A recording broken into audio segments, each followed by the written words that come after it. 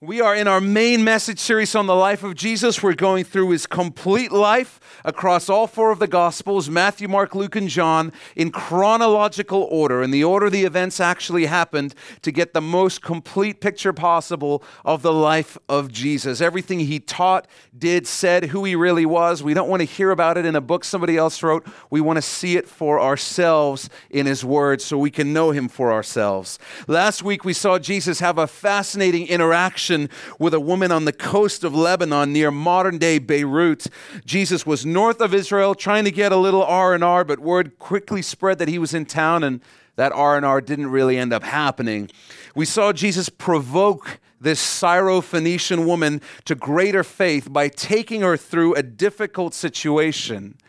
And we were reminded that many times God is doing the same thing in us, taking us through a difficult situation to allow faith that we may not even realize we have to come out of us, to choose faith instead of fear. And this week we're going to learn about something we all need in our lives. If you're going to walk in everything that God has for you in this life, you're going to need this thing. We'll also be taught on the subject of faith by Jesus himself. This week's message has the potential to radically and dramatically change the way you view God and view your relationship with God for the rest of your life. It really does. So let's dive in. We're going to be in the Gospel of Mark, Mark, second book in the New Testament, chapter 7, verse 31. Picking up where we left off. Again, departing from the region of Tyre and Sidon, that's the coast of Lebanon, he came through the midst of the region of Decapolis to the Sea of Galilee. So Tyre and Sidon, as we mentioned, north of Israel, coast of Lebanon, north of Galilee, which is northern Israel, where Jesus was based at this time. So Jesus leaves Lebanon and heads home back down south by foot. On a map, when you actually look at this journey by foot, it's one verse in the Bible, but the journey could have taken several months. Potentially. As he goes down, he hits this freshwater lake, the Sea of Galilee, and instead of going to the Jewish side of it, he goes to the Gentile side of it, known as Decapolis. It's fascinating when you read the Gospels and realize there are entire blocks of time missing in our timeline of the ministry of Jesus. And during that time, he's teaching, he's doing miracles, and I can't wait to get to heaven, because I kind of think when we get to heaven, one of the first things that's going to happen is everyone's going to be given like a complete series, like DVD set of the ministry of Jesus, you know? You're really going to want to watch the bonus discs. There's some really good stuff in there. It's going to be awesome to just like sit down and just spend the first couple of months just like watching everything Jesus did. That's in my head how it's going to go. It's really cool. It's not theology, by the way. Don't go tell your friends, my pastor said there's DVDs in heaven. On the way back to Galilee, he chooses to go to the Decapolis side of the Sea of Galilee, the non-Jewish side. 10 cities dominated by Greek culture, and the Greek word for 10 is deca, which is why this region is called Decapolis. And you might remember that Jesus has been to Decapolis before. It was actually about 2 years earlier that he was there, where he healed 2 men who were violently possessed by demons. You might remember the famous demoniac of the Gadarenes who, when Jesus asks them their name, the demon responds, "My name is Legion, for we are many." I think it's one of the most freaky verses in the Bible. So these men were running around naked, screaming, cutting themselves, unable to be restrained even by chains, living in caves. And by the time Jesus was done with them, they were sitting at his feet as his disciples in their right minds, healed. They had been possessed by thousands of demons, and Jesus had driven the demons out into a herd of pigs. The demons made the pigs run off a cliff into the Sea of Galilee and all die. The townsfolk come out, and at first appearance, they ask Jesus to leave because they're upset about the loss of their livestock. And it seems they're more concerned about losing livestock than they are about the men who have been healed. But there's a second sort of layer to this. There's more behind their suspicion than it may first appear, because Jesus was Jewish. And everyone in Decapolis knew this. And the Jews didn't have a good reputation among the Gentiles, the non-Jews living in Decapolis, because they pretty much treated everyone who wasn't Jewish like garbage. They referred to them as kindling for hell and other cute nicknames, which tend to make one feel less than welcome. Jews were known in Decapolis for everything they were against. You can imagine the Jews sort of driving around with bumper stickers on the back of their carts that read, "Enjoy your bacon in hell, #kosher." Like that's the sort of vibe that they had going on around at the time. And so everyone in Decapolis really just thought that everyone who was Jewish was just kind of against them. They were bigoted. They were anti-Gentile. And sadly, many believers still make similar mistakes today. You know, I see many believers post opinions on social media that don't really have anything to do with standing up for Jesus. But in sharing that opinion, we sometimes fail to realize we're setting up a wall between us and other people who might desperately need Jesus. One of the hardest lessons I had to learn as a young man in my early 20s in the faith is that when I become a Christian, when I become a follower of Jesus, his kingdom is more important than my opinion. And so sometimes I give up my right to voice my opinion for the sake of the gospel. And here's the practical side of this. If you're following Jesus and you believe in the Bible, you're going to offend a bunch of people anyway. So I'm not saying don't offend people. I'm saying let's not offend people unnecessarily because we're going to offend them enough anyway just by following Jesus. So don't post things, don't voice strong opinions unnecessarily because you never know who there is that God might want to use you to reach that you have now built a wall in front of. And now that can never happen. The gospel is more important. That's why I post on Facebook once a week. Maybe. That's about it. Because everything else I go to post, I'm like, no, don't do that. So about once a week, that's all I do. The gospel is more important. So when Jesus shows up the first time in Decapolis, there's suddenly some missing livestock. They know that he's Jewish, and they just think, you know, this whole thing just smells funny. So Jesus, you and your Jewish homies, just get out of here. That's what we'd like you to do. And they do that. You might remember that the two men who were healed, who were delivered from demonic possession, they asked Jesus if they can go with them. And Jesus says, no, you can't. He says, instead, stay in Decapolis, go around Decapolis, tell everybody what I've done for you. So 2 years later, Jesus comes back, and we get to find out, well, did they do it? And what sort of effect did it have? What was the effect of their testimony? We find out that apparently they couldn't shut up about Jesus because things have dramatically changed 2 years later when Jesus comes back. You don't have to turn there, but I just want to read to you what Matthew's gospel tells us happened. The great multitudes came to him, having with them the lame, blind, mute, maimed, and many others, and they laid them down at Jesus' feet, and he healed them. So the multitude marveled when they saw the mute speaking, the maimed made whole, the lame walking, and the blind seeing, and they glorified the God of Israel. This time they're ecstatic that Jesus has come to their region. This time they're convinced that Jesus has the power to heal. And I love where it tells us these people found healing. Did you pick up on that? It's the same place you and I find healing, at the feet of Jesus. And over our past few studies, we've seen the Jewish crowd unmoved by the miracles of Jesus. In fact, they left because they didn't like what Jesus was teaching. What's the response Jesus gets to the miracles he performs for the Gentiles in Decapolis, in this area rightfully suspicious of anyone Jewish? It says they glorified the God of Israel. Of Israel. That's remarkable. They became believers in Jesus.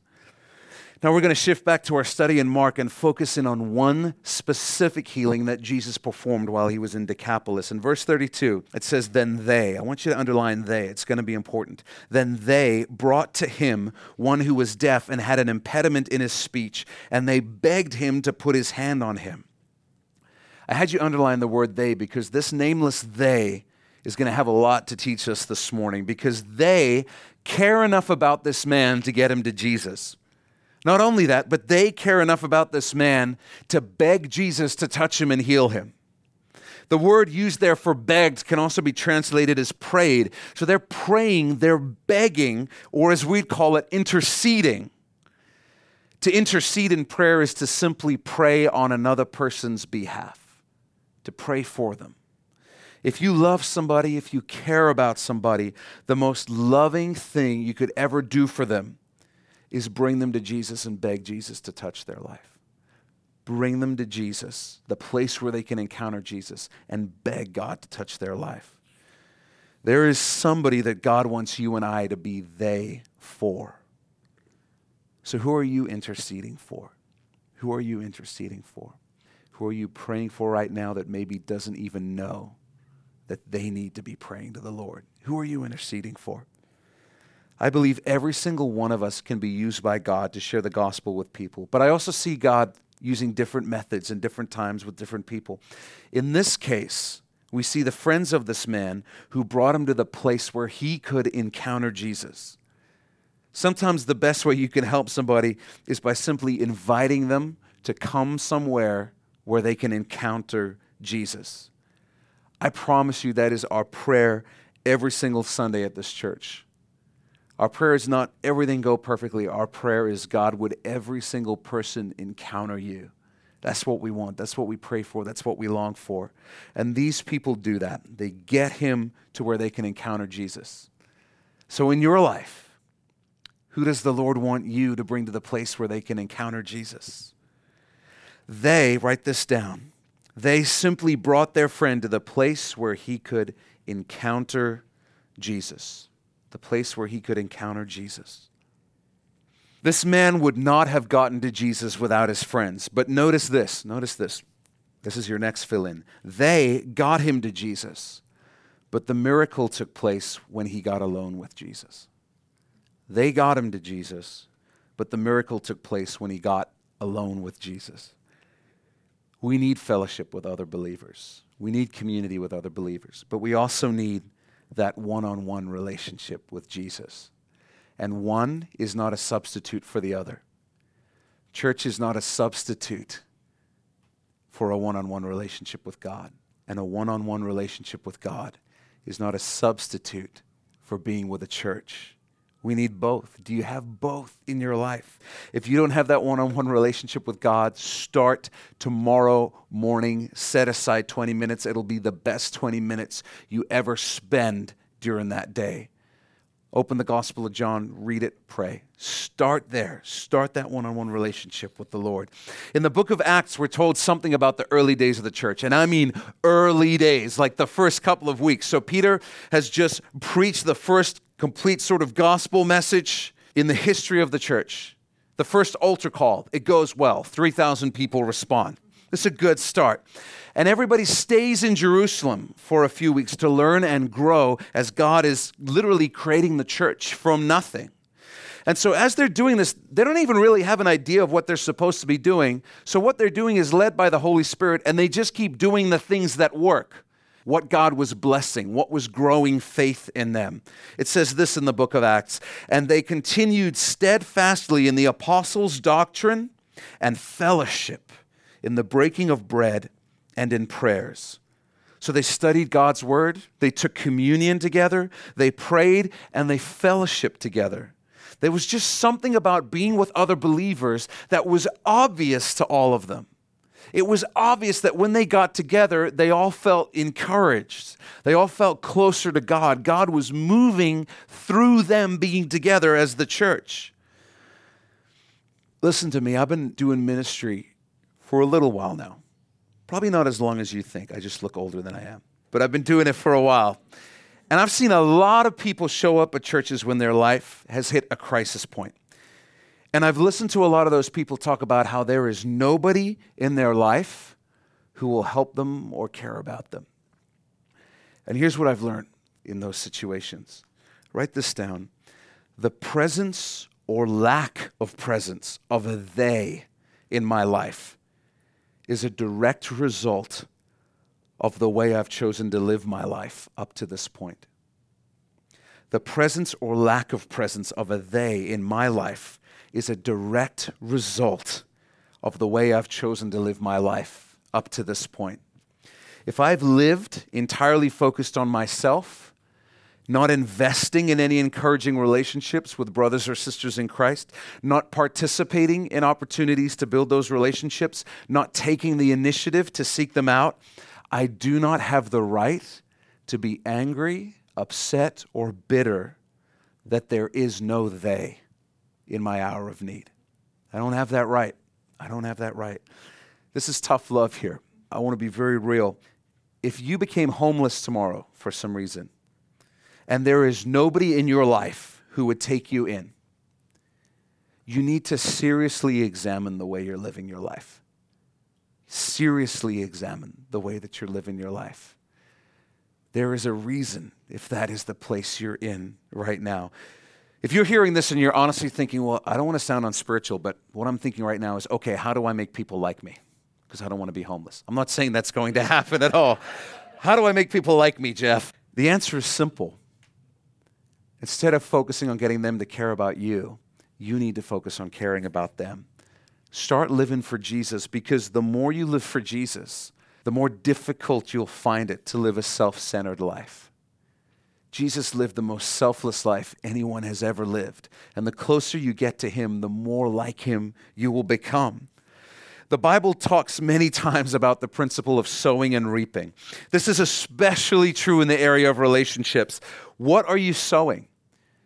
If I could see what you're sowing into your relationships in your life right now, I could predict with 99% accuracy the future of your relationships. I really believe that, because it's that simple. It's that uncomplicated. It's not rocket science. But sometimes we sow nothing and are then bitter when a harvest doesn't magically spring up. We sow nothing into our relationships, and then we're bitter that we don't have any. Sow what you want to reap. Sow what you want to reap. These people don't just know about this man. They know this man. They know this man.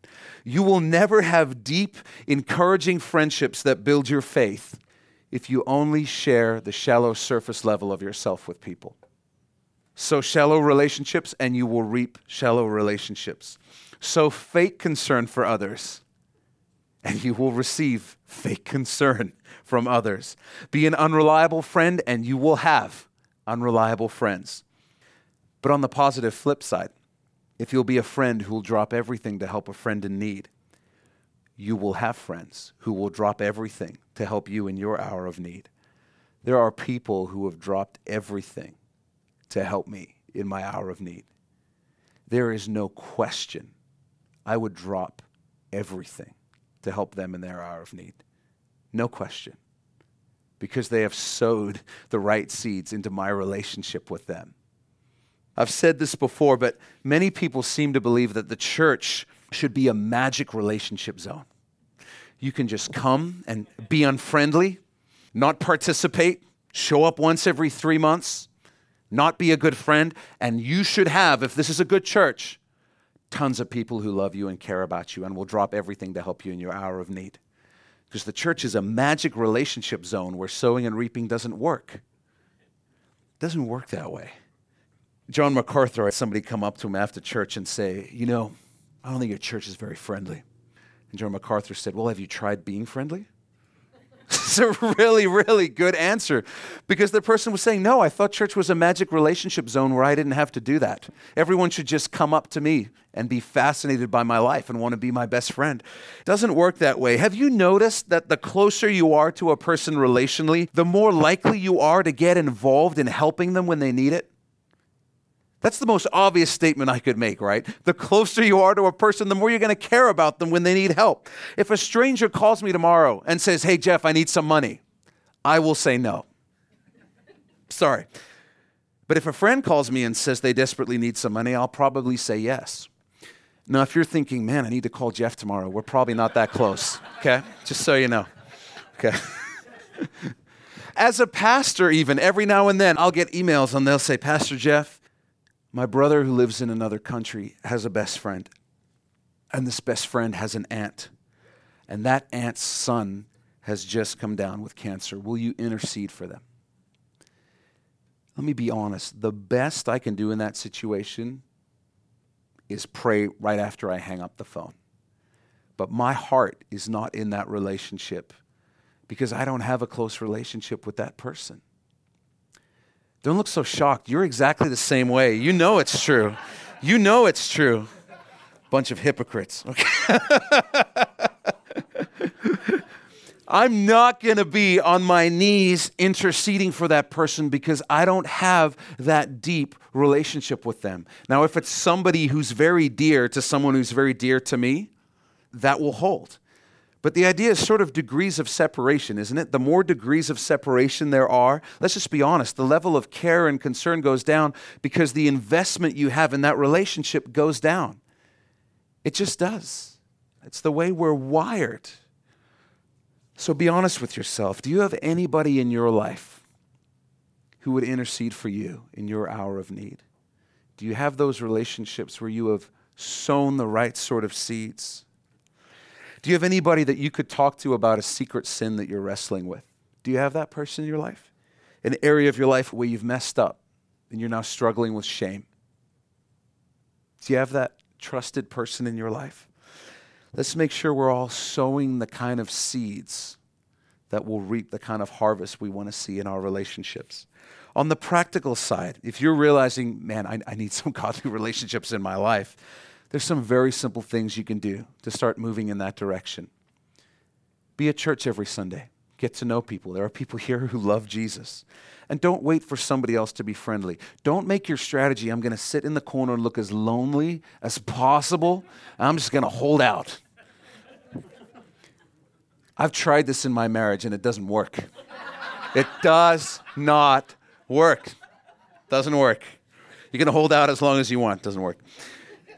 Go out for lunch with somebody after church. Ask if you can go out for lunch together. Serve at church. Get to know other people who help make this happen. They love Jesus. Get involved with a small group somehow, some way. We have men's groups and women's groups for people who've made New Hope their church home. It's a great place to be in an encouraging relationship with other believers.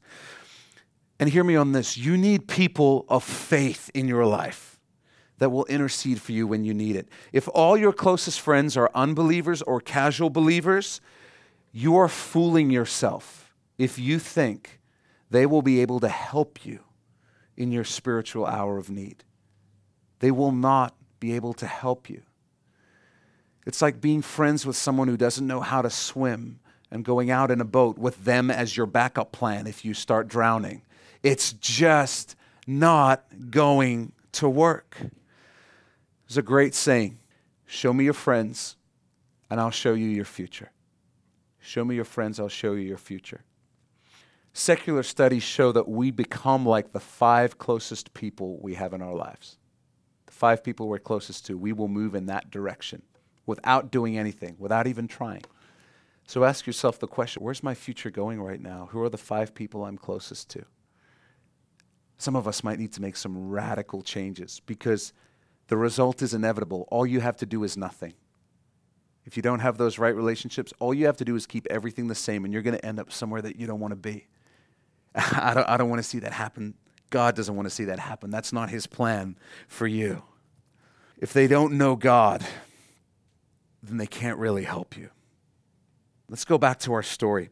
So they have brought their friend to Jesus. They've brought their friend to Jesus. Verse 33, and he, Jesus, took him aside from the multitude, so he gets alone with them, and put his fingers in his ears, and he spat and touched his tongue. Now you might be thinking, what the heck is going on? Is this like some magic ritual? Is Jeff going to do this one time when he asks if he can pray for me? Jesus isn't giving this guy a wet willy.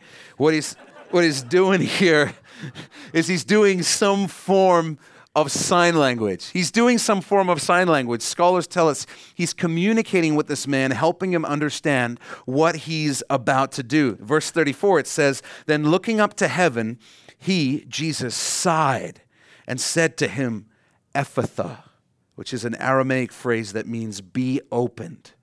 So Jesus looks up to heaven, and that's a signal to this man that what is about to happen is coming from there. It's coming from heaven. And scholars point out that Jesus chose a very distinct word, even from a syllable perspective, when he chose to say Ephphatha, because it would have been a very easy word for this man to lip read. Verse 35, it says, immediately his ears were opened, and the impediment of his tongue was loosed, and he spoke plainly. I want you to use your imagination a little bit. I want you to picture this in your mind because this is a deeply moving interaction. So Jesus manages, in the middle of all the craziness of his ministry, to get a moment in time alone with this man. And it says Jesus looked up to heaven and he sighed. We don't know exactly what was going on when Jesus sighed. And so I want to be honest. I'm speculating.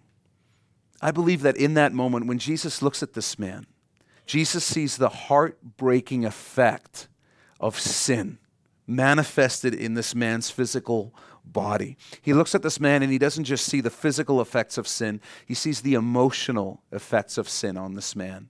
Even though he had a they, to be deaf is to be isolated in a different way to being blind. The communication is so much more difficult. There's no voices. You can't hear sympathy in another person's voice. Very, very different experience. Much more isolation. A lot more loneliness. And I'm not saying that this man had a physical ailment because he was a sinner. What I'm saying is that every physical ailment that exists in our world is ultimately the result of sin entering the world. And so Jesus looks at this man. He looks at his disabilities and he looks at the emotional brokenness in this man. And I think Jesus has a moment many of us have had where he's just overwhelmed by what sin has done to people, to us, and to the world. And he just looks up and he just sighs. He just sighs. He's just overwhelmed by the effect of sin on us. I know Jesus is signaling the man that help is about to come from heaven, but I think he's also having a moment that many of us have had, where Jesus himself is just longing for the day when his kingdom returns to the earth and everything is made right. In Romans, the Apostle Paul says it like this. I think it's on your outlines. For the earnest expectation of the creation eagerly waits for the revealing of the sons of God. For the creation was subjected to futility, not willingly, but because of him who subjected it in hope, because of the creation itself also will be delivered from the bondage of corruption into the glorious liberty of the children of God. For we know that the whole creation groans and labors with birth pangs together until now. Not only that, but we also, who have the first fruits of the Spirit, even we ourselves groan within ourselves, eagerly waiting for the adoption, the redemption of our body. And if that sounds complicated, here's what Paul is saying. Paul is saying brokenness didn't just enter people when sin entered the world. Brokenness entered creation. It entered the entire universe. Nothing is as it should be. Everything is broken. Everything is in entropy. Everything is in decay. And the Bible says that creation itself groans longing for the day when Jesus makes all things new. Creation itself is waiting in impatient expectation for Jesus to come back, for the moment the sons and daughters of God, you and I, return to the earth with Jesus and he makes all things new. Paul says the whole universe is groaning, is in angst, is sighing as Jesus did, waiting for that day. I know you've had those moments. I've had those moments too. And I find it so moving that I think Jesus is having one of those moments as well as this broken man stands before him. And Jesus gives us a preview of what happens in his kingdom. The broken man is healed and he's made whole. And the day is coming when that healing will cover the entire universe and God's kingdom will come to the earth.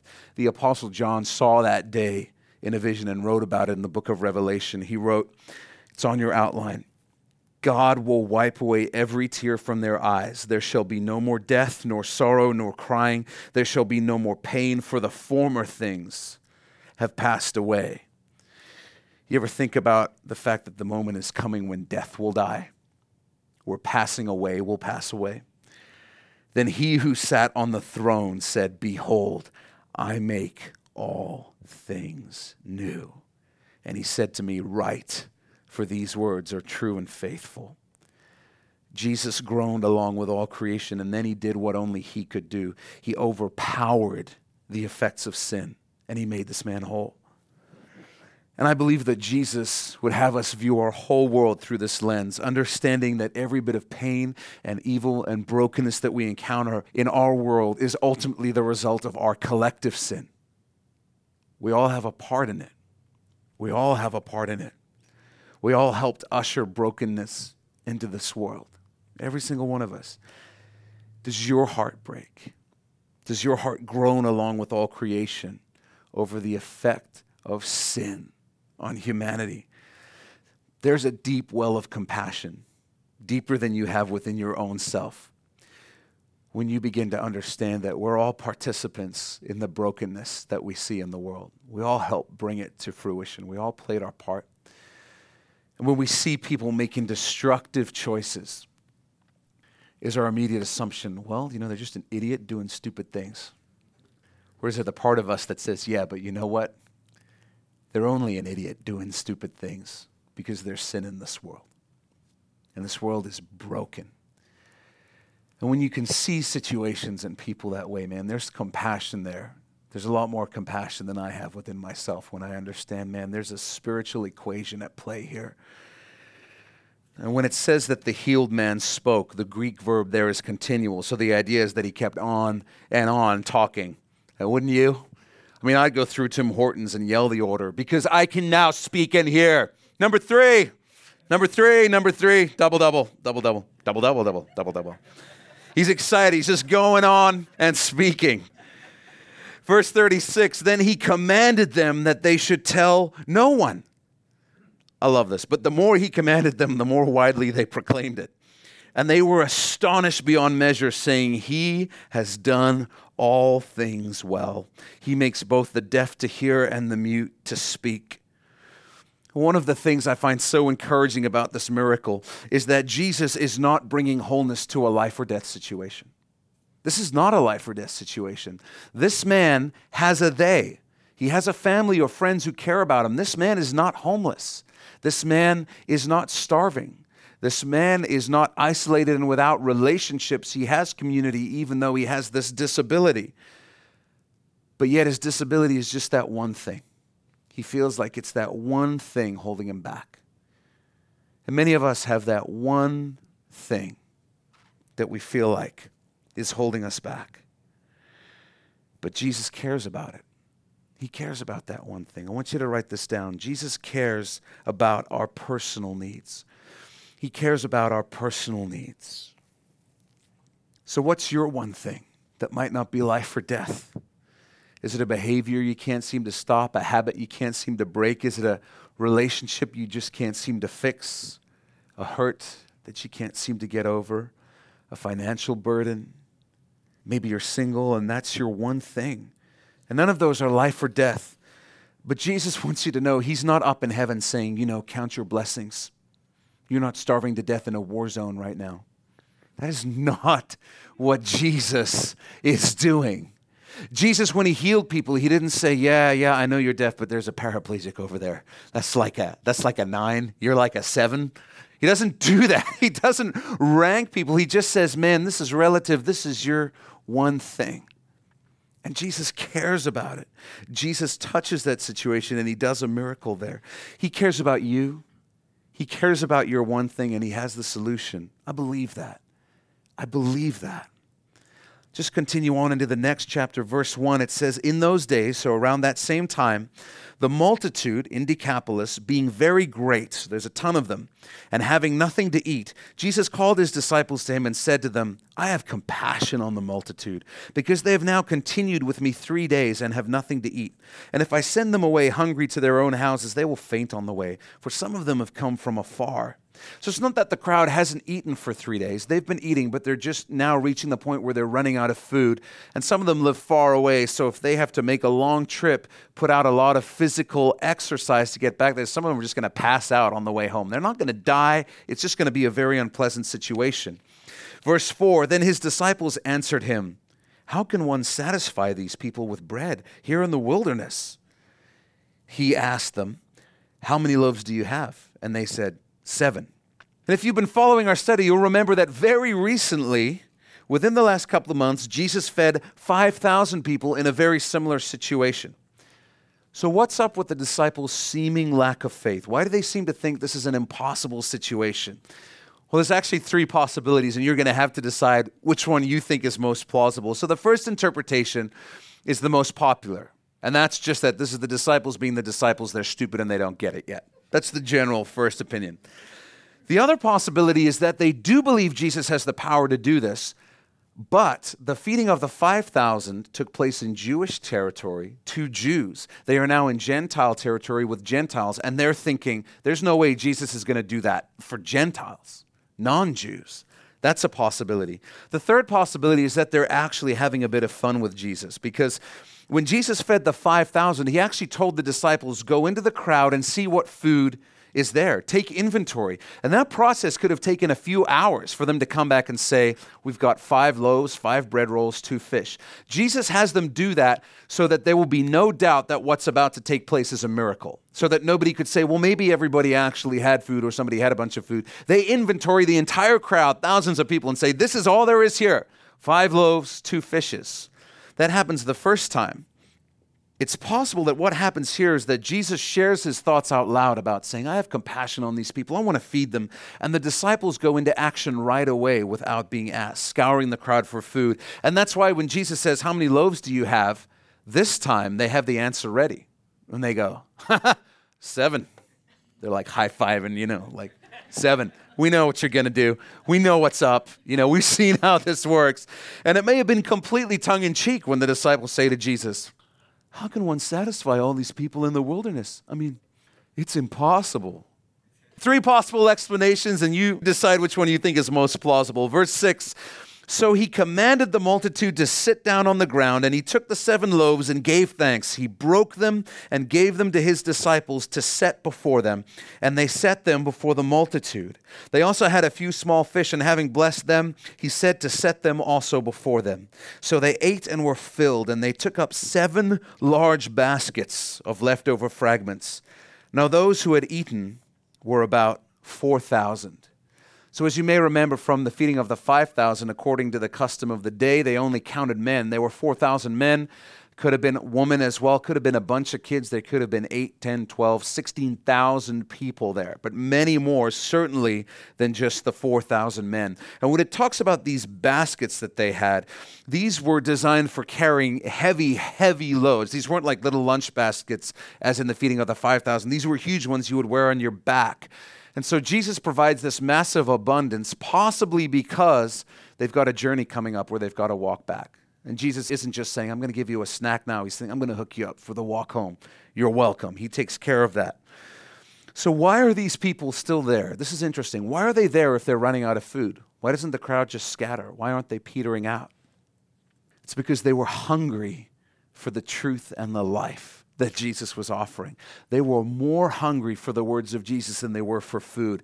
And the words of life are just pouring out of Jesus, and they're hanging on his every word. These people are putting to test a promise that Jesus made that they probably never heard him teach. I know you've probably heard it before. Jesus said, therefore do not worry, saying, what shall we eat, or what shall we drink, or what shall we wear? For your heavenly Father knows that you need all these things. But seek first the kingdom of God and his righteousness, and all these things will be added to you. They made a simple decision to seek the kingdom of God over their practical needs. So what does Jesus do? Well, he meets their practical needs. We see that principle and that promise holding true right here with the 4,000. Goes on, it says, and he sent them away, and he sent the crowd away. Verse 10, immediately got into the boat with his disciples and came to the region of Dalmanutha. As a side note, I think it's noteworthy that in both Galilee and Decapolis, Jesus did not try to attract a crowd by offering them free food. Did you notice that? He doesn't say, go into the villages and tell everyone I'm going to be serving a free dinner. That'll get a bunch of people here for our ministry. The attraction, the only attraction was, come and hear Jesus teach. Come and hear the words of Jesus. Come and hear the words of life. Not only that, but when Jesus does miracles, he tells them, don't tell anybody. He doesn't say, hey guys, I'm doing a bunch of miracles. We might want to capitalize on this synergy that we have going on right now from like a marketing perspective. This would be a good time for you to go and put the word around town that I'm doing ministry, put up some posters, miracle ministry, get a bunch of people to come out for the miracles. We'll draw them in with the miracles, and then I'll hit them with the old one too, with the teaching, the old bait and switch. Jesus does the complete opposite of that. Anytime people start flocking to him because they want the signs and wonders, Jesus does everything he can to blow up the situation. Oh, you're following me for the signs and wonders? Well, if you want to follow me, you better eat my flesh and drink my blood. Zero concern for synergy or momentum, right? Just blows up the situation. Heals someone dramatically, don't tell anybody. The Israeli crowd, the Jewish crowd, come to him the next day saying, hey, where's our free breakfast after he feeds them? And he just sends them away with a tough teaching, and they all leave. That's just worth noting, I think, as the modern church. Because as the modern church, we often love to work the old bait and switch when it comes to ministry. Let's get them here with the free food, and then we'll hit them up with the gospel. And Jesus never did that. He never did that. Sometimes he did good, kind things for people outside of the gospel, and other times he did good, kind things for people who were there to hear the gospel. But Jesus never used bait to get people to come and hear the good news. He never did a bait and switch, ever. I think it's worth remembering. The way this applies to our ministry is that if a crowd shows up for free food, it doesn't mean that God is moving. I did youth ministry for several years, and one of the things I learned is that it wasn't really a big deal to draw a crowd. There's a lot of things you can do to draw a crowd. Give away an iPad, have a petting zoo. We do a petting zoo and a bounce house and have probably a couple of hundred people here today if we wanted to. A bunch of people showing up does not mean that God is moving. Our heart and our passion is that we would rather have one disciple than 100 people just showing up for free food. Because the Great Commission is go into all the world and make disciples of every nation, baptizing them in the name of the Father, the Son, and the Holy Spirit. That's our passion. That's what we desire to see. And that was the passion that Jesus showed in his ministry as well. Well, there's a very interesting hidden layer to this miracle that emerges when you compare it to the feeding of the 5,000. This is just pure fascinating stuff, at least to me. I think you'll find it intriguing. You can make a big deal about it or not. The 5,000 were predominantly Jews in a Jewish location. They were in Bethsaida in Galilee, northern Israel. The 4,000 are predominantly Gentiles in Gentile territory, the Decapolis. So the 5,000 had 12 full baskets of food left over. 12 is a number associated with Israel in the Bible. You have the 12 tribes, the 12 apostles who were sent to minister to the Jews, the 12,000 men from each of the 12 tribes of Israel in the book of Revelation, and on it goes. The 4,000 had 7 full baskets of food left over. 7 is the number in the Bible generally associated with completion. So God has a specific destiny for Israel, but he does not consider his kingdom complete with only Israel. He considers it complete when the Gentiles have been added as well. The 5,000 are fed in the spring, right around the time of the most Jewish of feasts, the Passover, and the 4,000 are fed in the summer. And there's this long stretch of time in the Jewish calendar of feasts between the spring and the fall. There's only one feast that takes place during the summer months. There's only one. And it's interesting which one it is. It's the Feast of Pentecost. In Acts chapter 2, when the Holy Spirit falls, as Jesus prophesied, on all flesh, Jew and Gentile alike. Prophetically, we are in the summer months of God's plan right now. God is ministering to the Gentiles and has been for almost 2,000 years. He's not actively ministering to Israel or the Jews as a nation, but that doesn't mean he's done with them. They have their own destiny in the fall of God's plans as well. And then finally, the 5,000 were with Jesus one day before he fed them. One day. How long did Jesus have to be with the Gentiles before he fed them? 3 days. What do you think the symbolism is there? Your second guess doesn't count. That's right, the 3 days Jesus spent in the grave following his death. The Gentiles, you and I, had to be with Jesus in the grave before we could be fed by him. The Bible says that in order for us to be saved, we have to identify with Jesus in his death and resurrection. That means we have to believe and we have to accept Jesus' offer of having died in our place. When he went into the grave, we're saying, I went with him. When he was punished for my sins, yes, he was doing that in my place. And when he was raised back to life, yes, he was raised back to life in my place, and I was raised back up with him. Just a few things that are interesting as you compare the two. You can make a big deal or not. But in conclusion, I want to say this. When I study the miracles of Jesus in his ministry, 2 things strike me.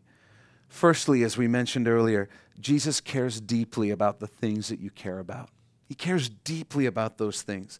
They might not be life or death, but they're a big deal to you. Jesus cares about those things. Secondly, I see an abundance that marks the miracles of Jesus. Just a ridiculous abundance. Maybe you grew up around stories of God's faithfulness, but they always went something like this, God has been faithful. He's always provided just enough. And when we were running out of money, he would always provide just enough. We could always have at least one light on in the house. And it sounds like a good thing at first, but when you grow up around that, you grow up with an image of God, with a picture of God, with an idea of what the Father's personality is like. And whether you realize it or not, your view of God is that he's a weird kind of cheap. He wants to meet your needs, but in the smallest, most cost-effective way. He'll always sustain you, but only barely. He'll provide just enough. I was almost out of oxygen, and he provided just enough. The problem is I don't see that kind of God in the Bible.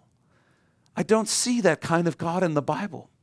He doesn't go to the deaf guy, I'm going to restore your hearing, but your speech impediment, it's not really that big of a deal. So we're just going to leave that, so you don't get prideful. He doesn't do that. Did the 4,000 eat a ration? Did the 5,000 eat a ration?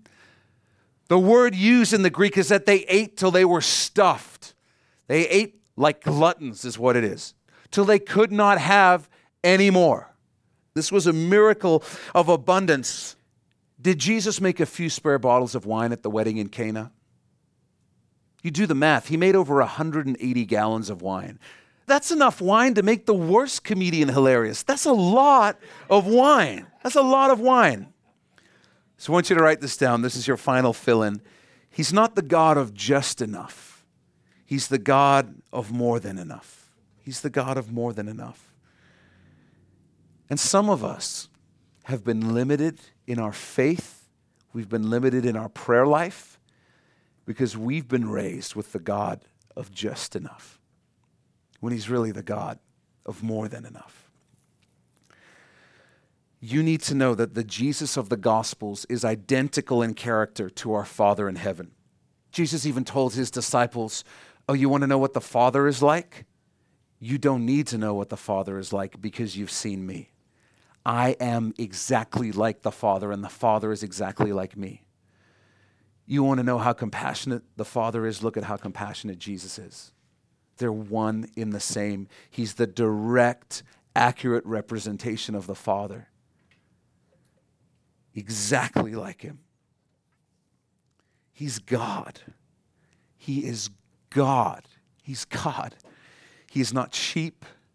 He's not limited. He's not miserly. He's not stingy. He's not uncaring. He's outrageously generous. He's outrageously generous.